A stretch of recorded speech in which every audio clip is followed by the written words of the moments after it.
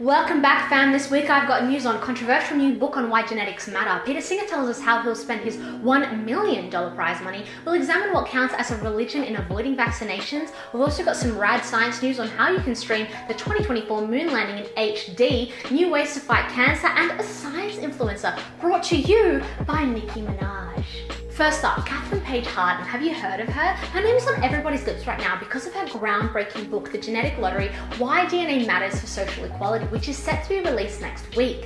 Harden is a psychologist and behavioral geneticist, and her upcoming book is all about creating an anti-eugenics framework for understanding why some people achieve more than others. Obviously, this is a very dangerous territory, and for good reason considering the history of this type of research. But according to Harden, sweeping genetic differences under the rug does not make the genome as a systemic force causing inequality to go away. The New Yorker did a really long and in-depth interview on her, and you can read about her in The Guardian and in Quillette. Is this a topic that you're interested in? Or do you stay away from it with a 10-foot pole? Another man who's not afraid of controversy is our mate Peter Singer, who was recently awarded the Berggruen Prize for major achievements in advancing ideas that shape the world.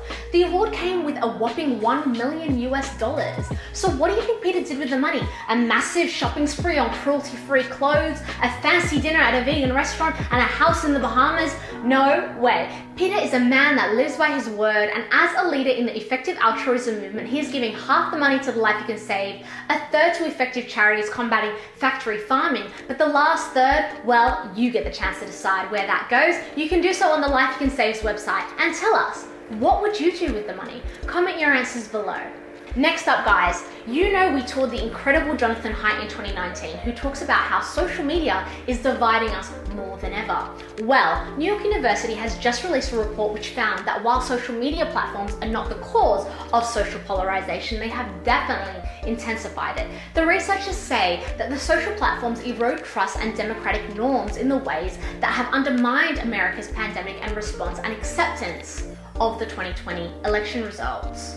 They say companies should be more transparent with their algorithms, increase the size of their content moderation teams, and hide the like and share counts to stop rewarding polarizing content, which is exactly what John Haidt has been pushing for. What do you think? Would you enjoy social media as much if they removed the like button? Like this video if you agree.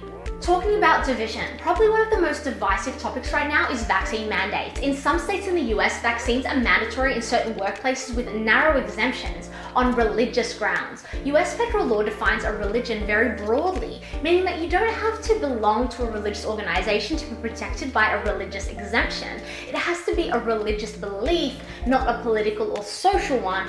But the line between religious and political is pretty fine, as employees in the US are finding when they're processing these exemption requests. We find this discussion on the similarities between political and religious belief very interesting, and if you do too, you will love our Thinking Academy course, Politics as the New Religion. Sign up to the waitlist on our website if you'd like to take part in this in 2022.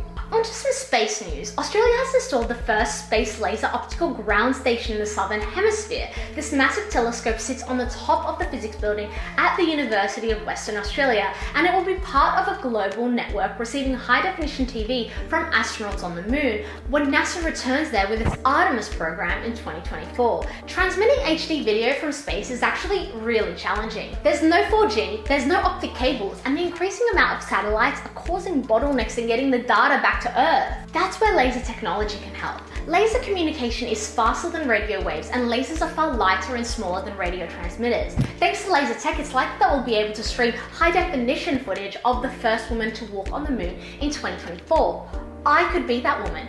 Is it too late for me to apply? I swear I'd be a good fit. Next up, some great news for fighting cancer. Scientists have shown that mRNAs can completely shrink tumors in mice, and now they're testing it in people. mRNAs are so famous now because of their use in the Pfizer and Moderna vaccines, but simply put, they're just molecules that instruct cells to make proteins, and in this case, they can produce tumor-fighting proteins, or cytokines. How cool is that? Fingers crossed that it's effective in humans.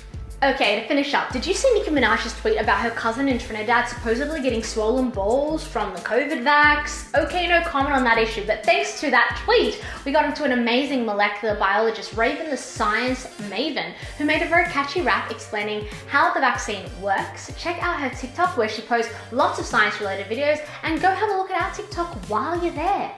That's all this week, guys. Don't forget that you can sign up for our Stoicism courses running over the next 2 months. And if you see any news or topics that you think we should cover next week, let us know in those comments below. Keep safe and we'll see you next week.